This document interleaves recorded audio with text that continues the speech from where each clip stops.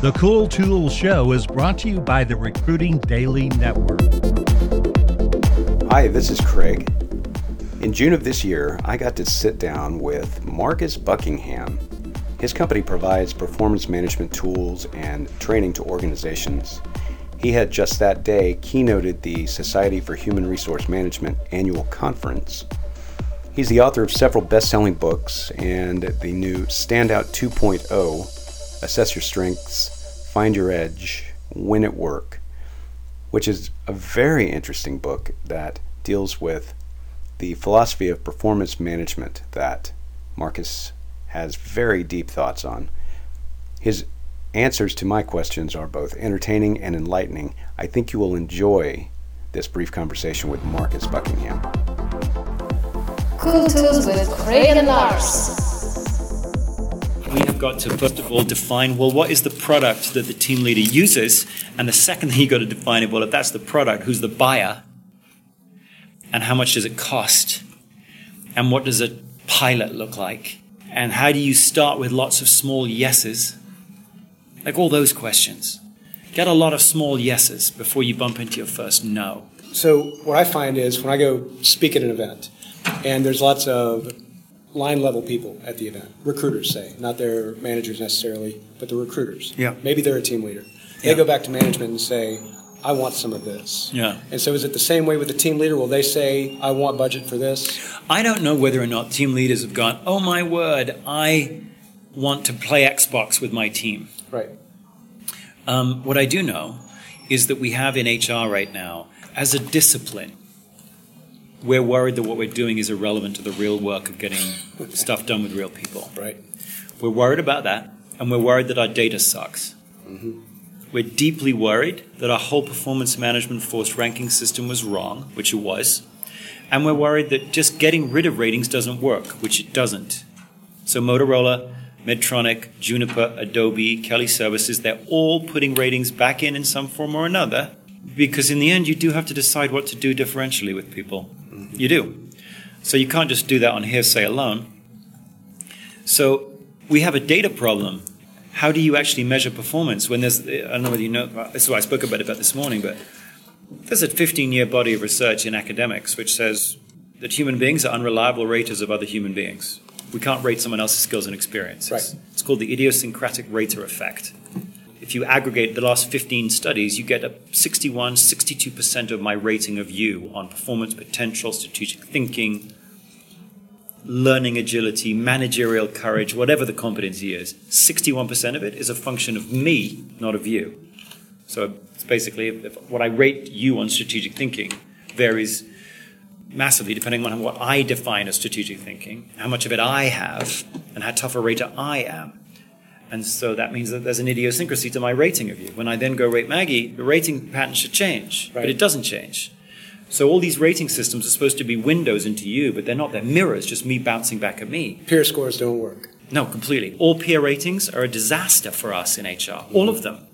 When I rate you on something. Now, this is a big problem for us because that all of the downstream actions that we take for our human capital, which is a huge amount of money, pay, promotion, training, development, they all depend on this rating number or series of rating numbers. All 360s depend on these rating numbers. And all the data's wrong. All the HR right now is a purveyor of spurious data. And I don't think if you got 15 CHROs to stand up and talk about this at length, I don't think they could talk for 10 minutes on it. No. And yet deep down, all of our cousins, as it were, in the operating parts of our business, suspect that our ratings data is bogus. They sort of know it's bogus. They can't articulate why. Mm-hmm. They just think it's rubbish. Right. And it is rubbish. But you can't get rid of it. You can't get rid of ratings. So we've got this really interesting data problem, which is almost all of our people data points are bogus. We pay, promote, train, develop on bogus numbers. HR is the provider of the bogus numbers. And we still need numbers. So what do? That's a really thorny problem. As it happens, there is a super reliable, fast and cheap solve to that problem. It's one of those really rare occasions where there's a better, data, cheaper, faster solution. Which, if you wanted to learn about it, we wrote about it in the HBR piece in April. And the performance, if you wanted to see the performance pulse, yep. It's kind of very quickly. You can never remove the subjectivity of a rater. You can't do that. It doesn't matter how you get a 9-point scale or a 5-point scale. You can't do it. You can. So subjectivity is inherent in the system. So instead of saying, we'll try and make team leaders perfectly objective measurers of somebody else, instead we'll say, you know what the organization wants? They don't need to know exactly what your performance is. They just need to know what to do with you. Do I promote you or pay? So instead, I should ask the team leader, just what would you do? Mm-hmm. Okay, what would I? It turns out when you ask someone to rate their own intended actions, they're reliable raters of their own intended actions. So the problem moves from saying, how do you remove my subjectivity, to how do we measure my subjectivity reliably? And then we can aggregate it. If you keep asking me, the team leader, the company keeps asking me, what would you do? Every quarter, what would you do? We can aggregate that data. We don't have to do what I would do. It's like looking at a Facebook like and going, well, we don't have to agree that 70,000 people like it. We may hate it, but we now know 70,000 people say they like it. In this case, you're just simply asking a few questions of what the team leader would do with the team member, whether it's on a project team or any team. We can then aggregate that data. Very few data points. No competency models at all. Just, would you promote them today, for example, is a great question. If you ask that 4 times a year, you don't need to have someone rate someone else on promotability, just some abstraction. Would you promote them today if you could? Yes or no? That's a great data point. You aggregate that. Now suddenly, we've got this really reliable data source. And then we can have all sorts of conversations we want about what to do with you. But that's going from data to the conversation is a massive flip from what we do now, where we go from the conversation to the data. So we've got it all backwards. How do you productize that? Well, funny you should ask. We've chosen to do it in 2 ways. One is we've said we will build a technology toolkit for a team leader. We will.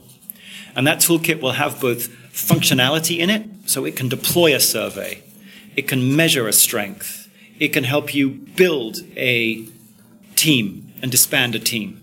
It can help you have that on your phone. So it has functionality in the toolkit, and it has content in the toolkit. The first piece of content is a strengths assessment. Everyone getting onto this toolkit has to take a strengths assessment so that we can calibrate all of the content to fit your strengths. So now the system's front door is like a personalization tool. Did you design this? Yeah. So so I started with this. Right. I was like, and then you get to partner with super smart people like JC, like Jason, like and all the engineers who work for us and the product folks, and you end up building because I'm not a software person, I'm a content person and a researcher. But I'm also serving an audience that has these now, all of a sudden. So then you go, oh gosh, you need a partner. Talk about lessons for your business. You go, you better know where you're an A+, and you better know where you're a B-. I mean, maybe the most important thing for you to know in business.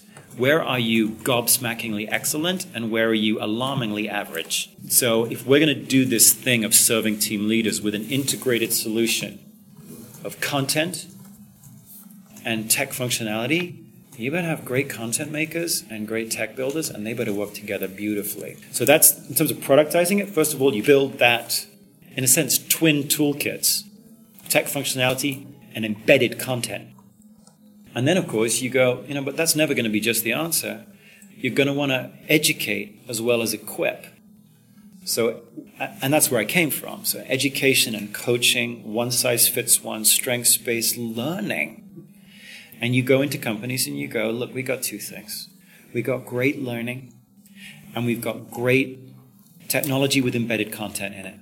Do you want to buy that? This is a subscription, and this is a Chinese menu. So a consulting fee and a subscription-based software. In a sense, yes, although the consulting is the way you would call it as consulting, we would call it as a training. Yeah. And the coaching, like with Facebook, we do 1,000 coaching engagements a year with Facebook. So you could sort of subscriptionize that. Yeah. And it's not quite consulting, but we have a bunch of very carefully selected strengths-based coaches, and they do phone coaching. Mm-hmm. WebEx? We don't want to do visual. We might move to some video, but video actually throws... There's an argument. Stop paying attention. Yeah, it's a little different. Agreed. Phone is like you're just listening to words. That's good. So yes, basically you'll do either consulting or a per webinar or per coaching gig. Chris Brogan does that too, by the way. Does he? Just the phone. Yeah. Mm-hmm. There's wisdom to that. So how painful is it to assess yourself first as the company. Where are my strengths?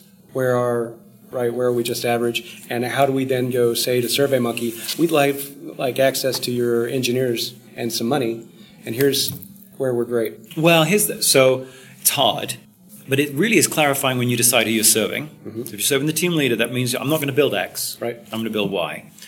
Second, you have to decide what your unique value proposition is.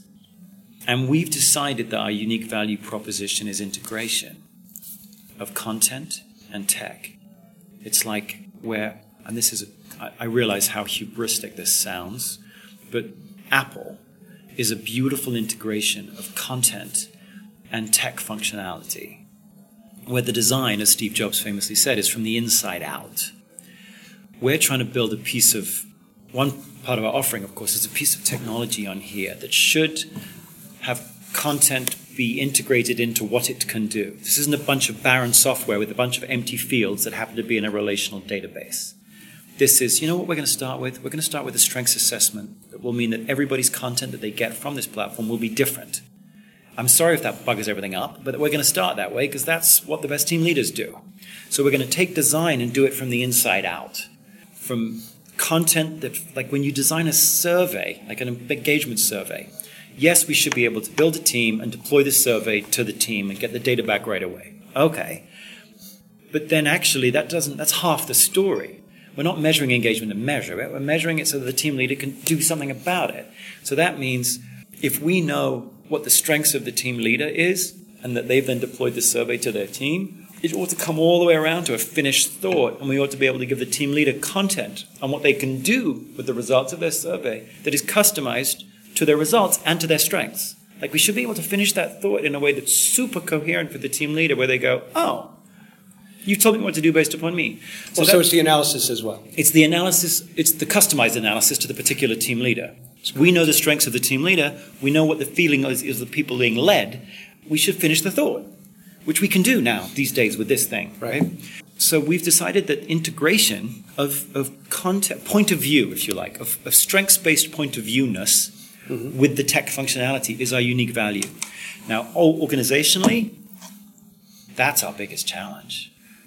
That's why we haven't hired any engineers from SurveyMonkey, because our tech people and our product people and our content people have got to be doing this all the time. And if we outsource engineering, then they don't get it. They don't get it. And then so the decisions you make, I mean, we're finishing right now our watch app, right? There are so many little baby decisions about where do I bump into which piece of content, when, why, that you can't do this. So all your if, then, that statements, all of that, are a nightmare. And it's tiny little nightmare stuff, right? It's like, well, how many pieces of video should you see right then? If we're going to use this to kind of get you educated, what's the piece of video you should see right then? Well, should it have that icon or this icon? Should you have 2 pieces of video? Well, it's built for 2 pieces of video. We only want 1 piece of video because it's too much. Like, it's that. Who do you assign to research that? Well, I don't assign it. There's a wonderful quote from Antoine de Saint-Exupéry, who said, if you want to have people build a boat, you don't give them I'm going to get this butchered slightly wrong, but you don't give them the nails and the timber and the design. You get them to yearn for the vast and endless sea. They'll build the boat. So here, we've got to get people to yearn for an agile team leader focused tool that's based on really good data. Now, if you get everyone in the company to yearn for that, then my head of product will talk to my head of content, who will talk to my head of customer experience, and they will iterate. Are they doing that perfectly right now? No. Are they striving to be ever more perfect? Yes. Is our product perfect? No. Is it getting better every week as we think of, oh my God, they do this, they bump into that like that? Yes. Is it super exciting? Yes. That's cool. So, all right, one last question. Yeah. As customers are coming into this and you're getting through the small yeses to get to the big yes, and you're having these courage conversations, are they coming to you and saying, I really want it to do this? And are you then saying, okay, we'll do that? There are a couple of, I'll give you one example. Accenture uses this, right? And they've done a brilliant thing where they've interviewed 200, 300 of their leaders on video, sliced the videos up into little chunks, gave them the standout strengths assessment so we can tag all of the practices by each person's strengths. And this, they then embedded, like now it's like 600-700 pieces of video of just leaders talking about what they do, the tacit knowledge of leading at Accenture that is custom to Accenture. And they've used this platform to then, because we now know the strengths of everybody coming in, we can then drip you once a week. We can do custom content delivery, little bite-sized drips of leaders like you at Accenture, which otherwise would have just walked out the door. Okay, that's so cool, because they're in 170 countries. Right. They came to us and said, in your mobile, iOS, we want people to now be self-driven consumers. So if they wanted to go through the library of all of those content, we want them to be able to scroll through the library. And we said, well, initially we're just building it to drip out in a customized learning pulse, but it's a pulse that gets dripped to you every week. Mm-hmm. That's what we're building in core functionality. And they went, yeah, but actually, our data show, and your data show, that people are scrolling through the library and just going, oh, I want to see that, oh, I want to see that. And so, in answer to your question, there is clearly a design roadmap in mind. There's some massively urgent things that we got to build. But then there are big clients going, yeah, but we actually want user-driven scrolling capability of this video content. Do we listen to them? Absolutely. Mm-hmm. If it's Accenture, sure. Yeah, if it's Accenture, you listen. If it's Facebook, you listen. Mm-hmm. We have to do that in a way that screams partnership with our clients. Mm-hmm. And at the same time, we're a SaaS model, so you've got one code base you're supporting. Mm-hmm. You can't build a bunch of dead code that, you can't do that. So we've got to have our features be what we can support conceptually and practically. And by the way, Accenture wants that too. They do not want a bunch of custom code that we can't support. I mean, they might want it tomorrow, but they won't want it 3 weeks from now because then we won't be able to support it. As long as they don't want it for the same price that they could have gotten the standard package, it probably ends up okay. Yeah, and there's every client you're going to negotiate and work it through and so forth. But we are lucky that we've had great long-standing, like Hilton's a long-standing client relationship of ours in the education space. Yeah. So when we move in the technology space, and they go, we want this. Okay, we're going to listen really hard to that. At the same time, we are trying to change an entire market to be team leader focused and reliably data-based. We have to stay true to that. It sounds weird, but regardless of what Hilton wants, we have to stay true to who we're trying to serve. That, frankly, will be our integration's our greatest challenge. Mm-hmm. Serving as many people in this marketplace as possible while ensuring that every client feels special is probably the second most challenging thing. Contract by contract, relationship by relationship. That's great. I love it. Cheers. Yeah. Production services for the Cool Tools Show with Craig and Lars provided by Total Picture.